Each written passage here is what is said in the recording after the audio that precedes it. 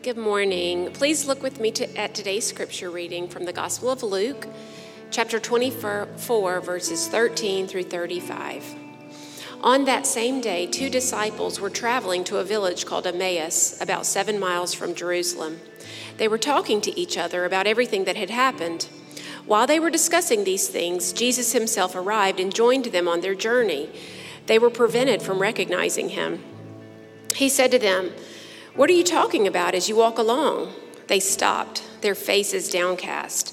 The one named Cleopas replied, "Are you the only visitor to Jerusalem who is unaware of the things that have taken place there over the last few days?" He said to them, "What things?" They said to him, "The things about Jesus of Nazareth. Because of his powerful deeds and words, he was recognized by God and all the people as a prophet. But our chief priest and our leaders handed him over to be sentenced to death, and they crucified him. We had hoped that he was the one who would redeem Israel. All these things happened 3 days ago. But there's more. Some women from our group have left us stunned. They went to the tomb early this morning and didn't find his body. They came to us saying that they had even seen a vision of angels who told them he is alive. Some of those who were with us just went to the tomb and found things just as the women said. They didn't see him." Then Jesus said to them, "You foolish people, your dull minds keep you from believing all that the prophets talked about. Wasn't it necessary for the Christ to suffer these things and then enter into his glory?" Then he interpreted for them the things written about himself in all the scriptures, starting with Moses and going through all the prophets. When they came to Emmaus, he acted as if he was going on ahead, but they urged him, saying, "Stay with us, it's nearly evening, and the day is almost over." So he went in to stay with them. After he took his seat at the table with them, he took the bread, blessed and broke it, and gave it to them. Their eyes were opened, and they recognized him, but he disappeared from their sight. They said to each other, "Weren't our hearts on fire when he spoke to us along the road and when he explained the scripture for us?" May God add a blessing to the reading, hearing, and understanding of Scripture. Our hearts and minds are open. Today we continue in our sermon series called Like Jesus. You know, Jesus came to the world to show us how to live in right relationship with God and with each other, to show us how to be faithful people. Now, give a shameless plug. Starting this Wednesday night, I'm going to be leading a study called The Walk, written by Adam Hamilton, where we're going to look at how we can be like Jesus. I'd love for you to join me in that class. The image of walking with God, or God walking with us, is found throughout the Bible. It's a metaphor of how we should live in our relationship with God.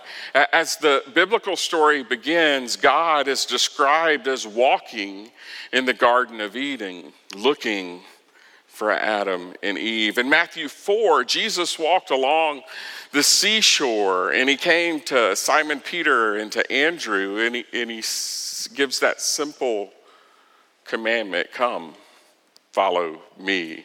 And a few steps later, he calls James and John in the same way. And then sometime after that, he comes up to Matthew, a tax collector, an unlikely person, and says, "Come and follow me." God walks in our midst. He searches for us and calls us to be like Jesus. Last week, we talked about how we should see like Jesus, how the cloudy glasses that we wear and view the world keeps us from seeing like Jesus. And today, we're going to dig into what it means to listen like Jesus. But first, I want to tell a joke, and that always makes my family very nervous. But anyway, here it goes. A man came up to the pastor after the service and said that he needed prayer. And so the pastor said, "Absolutely." And they went down to the kneeling rail, and the man knelt, and the pastor said, "What can I pray for you today?" And he said, "I need you to pray for my hearing." So the pastor laid his hands on top of the man's head and he prayed for his hearing, said amen, and they stand up. And the pastor says, "So how's your hearing?" And the man goes, "Well, I don't know. Court's not till Thursday." Some of you will get it in a minute. We should listen. We should strive to listen like Jesus so that we can meet people where they are. Every day we hear words coming out of people's mouths. However, listening to those words is very, very difficult. You know, according to the Oxford Dictionary, the word hear is defined as to perceive with the ear the sound made by someone or something. But listen is different. To listen is defined as to make an effort to hear something, to be alert and ready to hear something. Now, we do a really good job of hearing, but we don't do a good job of listening. It takes work to truly listen to each other. What we tend to do is we tend to listen to people with the goal of figuring out how to move where we want to go rather than meeting people right where they are. And most of the time, we don't even realize that we're doing this. Here's what I mean by that. I know we all have at least 3 different kinds of friends that try to listen to us. There's probably more, but I'm only going to lift up 3. The first one is that one upper friend. Do you know who I'm talking about? This is the friend that you share an authentic story with them, and at the end of it, they're like, "Oh, well, that's nothing. You won't believe what happened to me at work yesterday." And then there's the advice monster friend. Now this is the friend that you share to get something off your chest, and all they want to do is give you advice on how you should have handled the problem or what you should do next. And then there is the everything's going to be okay friend. And these are the people that hate it when things get really, really messy and really, really serious, and they just can't deal with painful situations. And they'll say things like, it was just God's plan. Or what doesn't kill you will make you stronger. These are all ways we try to stay in control of a situation rather than digging into the messiness of people's lives. Do you see yourself up there at all? I'm going to be real with you. I can see myself in all of them sometimes, but I'm really bad at the advice monster. I am always, that's my go-to, is that. I try to fix things rather than just meeting people where they are. In the scripture that Julie read for us today, we have Jesus walking with 2 of his disciples who are distraught in the aftermath of the death of Jesus. I don't think it's an accident that the first time we actually see the risen Christ in Luke is walking along the road. Because all throughout Luke and the book of Acts, which is Luke's sequel, that is a theme. Jesus is journeying with us as we go through life. Now, these 2 guys knew Jesus really well, but the story says that they did not recognize him.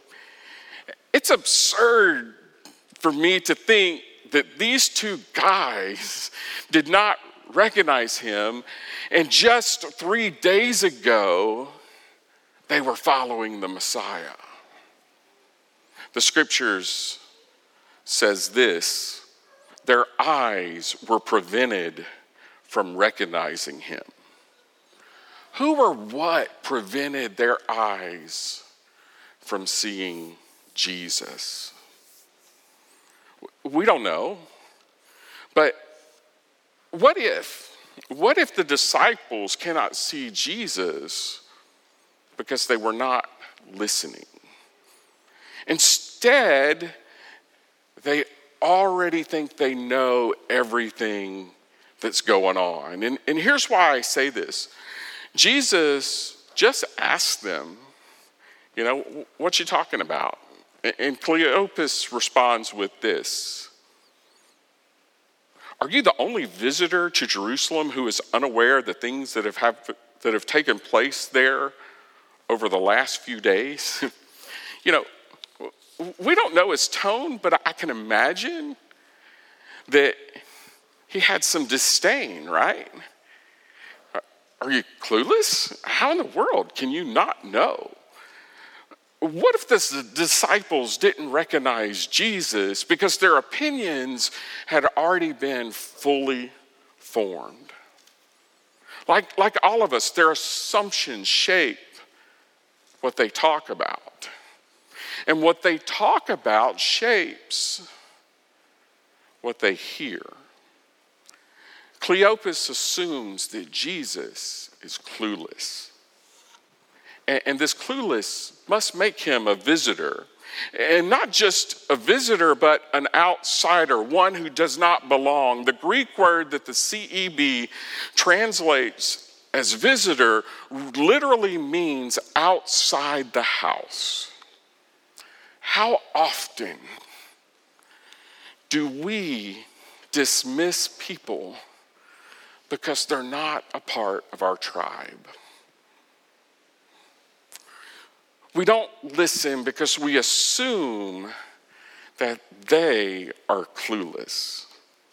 And the danger for us is just like these two disciples, our bias can lead us to miss Jesus altogether. And not just miss Jesus, but miss what everything that means. Hope, new life, the promise that the worst thing is never the last thing. We should strive to listen like Jesus so that we can meet people right where they are. One of the things I like to say is that our job is to bridge the gap from who we are right now to who God wants us to be. Another way to say this is what can we do right now to begin to live like Jesus? This story of Jesus walking alongside these two disciples can give us some good insight in what it means to listen like him. The first thing we need to do better to be good listeners is to ask questions. Verses 14 through 17. They were talking to each other about everything that had happened. While they were discussing these things, Jesus himself arrived and joined them on their journey. They were prevented from recognizing him. He said, "What are you talking about as you walk along?" One of the things the institutional church has not done well over the years is to listen and ask questions. We would prefer a tell it like it is sermon rather than a talk that leaves space for people to wonder and to discover what God is doing in their life. I've said it before, Jesus spends much more time in questions than he does in answers.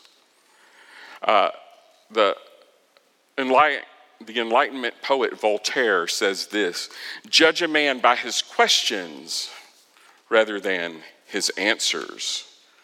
Far too many of us focus on having the right answers rather than discovering the right questions. Now, it's no wonder our educational system and our spiritual formation system, for that matter, is set up that way. It's set up for us to discover what the answers are. They focus on knowing and understanding how you can get to the correct answer. But as Jesus followers, our purpose is to listen like him. And Jesus asked questions in order to generate dialogue rather than to teach doctrine. When we ask people questions, we get the opportunity to have an authentic encounter with them. Jesus didn't just walk up to his friends and say, "Hey guys, it's me. I'm resurrected. Remember, I told you that the grave couldn't keep me down." No, he didn't do that. He came up beside them as they're walking along, and he just simply said, "Hey, what's on your mind?" If we're going to listen to like Jesus and meet people where they are, we have to ask questions. I'm going to give you a challenge this week.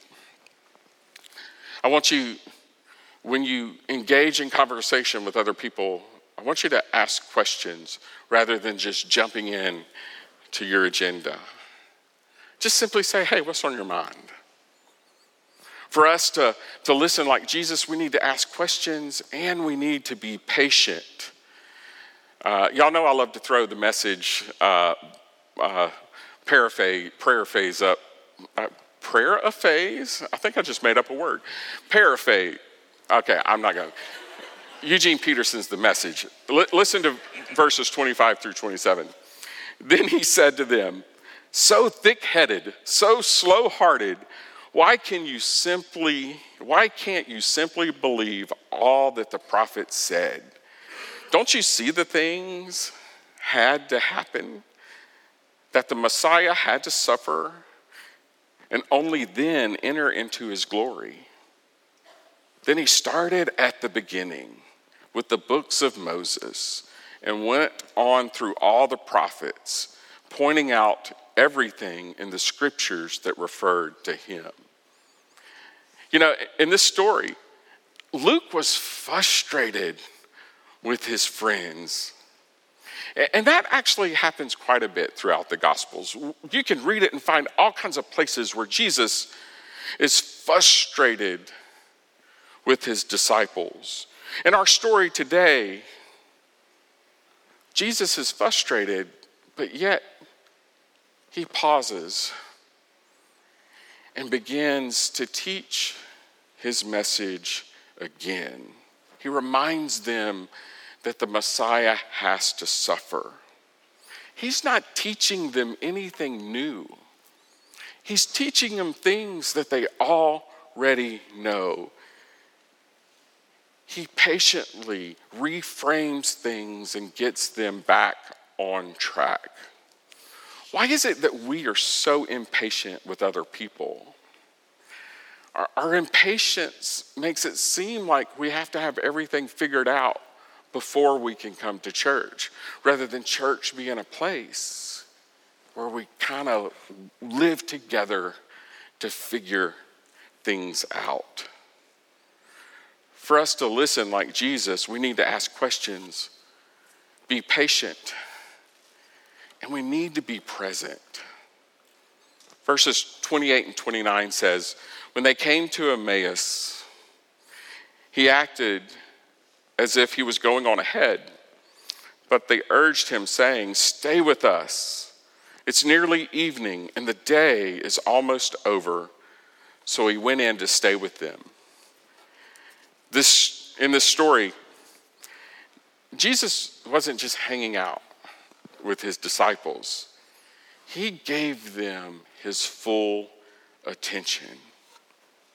It is so hard to give people our full attention when we live in a world when our schedules are so busy that it just makes our heads spin. I wonder, how many opportunities do we miss each and every day to be in relationship with people because we're just so busy? Here in this story, it says that Jesus was heading off somewhere else, but they urged him to stay, and he did. He allowed himself to be interrupted and spend time with his disciples. Each week I try real hard to find 3 things out of the scripture text that we're studying that can help us in our walk with God to be more who God wants us to be. And as a pastor, most weeks I don't have a sense of which one is more important, if there's one more important than the other. But this week, I think I can say that being present is the most important part of listening like Jesus. You know, as a pastor, we get to be in special moments in people's lives. Some of those are very hard, like when someone passes away. And some of those are real joyful, like during weddings. And basically there are 2 kinds of weddings we get asked to do. The first one is we get asked to do a wedding because they need a pastor and an officiant. Now, I love being a part of those weddings. I love being with people who are making a covenant with God to be married. But there's another kind, and this is when people ask you to do the wedding. And these weddings are different. They're not better. They're just different. You have a relationship with those people. I'm so excited in Orlando. In the spring, I'm going to get to go to Orlando to do the wedding of a former Asbury student. And it's not because I'm all that special. It's because that we have this relationship with each other. You know, one day I was thinking about, why are those weddings so different? And why do some ask and others don't? And it kind of hit me one day that the weddings I do for people who I have a relationship with are generally former students who either went on ski trip, youth retreats, or summer camps. People that I was able to spend time with and get to know. We don't build connections with each other in the normal routine of life. We build connections with each other in the empty spaces, in the interruptions. We build relationships while we're on a ski lift going up to the top of the mountain. We build relationships when we're sitting around a campfire with each other. We build relationships when we sit down and have a cup of coffee with someone. For us to listen like Jesus, we have to be willing to give up our plans and be interrupted and be present with people. At the end of our passage, it says, after he took his seat at the table with them, he took the bread, blessed and broke it, and gave it to them. Their eyes were opened and they recognized him. They did not recognize him till they ate together. This is why being present could be the most important part of listening like Jesus. People will not see Jesus in us unless we spend time with them and are present in their lives. Let's pray together. Oh God, we thank you for this time. We thank you for giving us the opportunity to worship together. Oh God, as we sing, help us move to be more like you. In Jesus' name I pray. Amen. As we worship through giving, don't miss coming back next week as we continue to be like Jesus. Next week, we're going to look at how we can speak like Jesus. Let's stand. Let's sing together.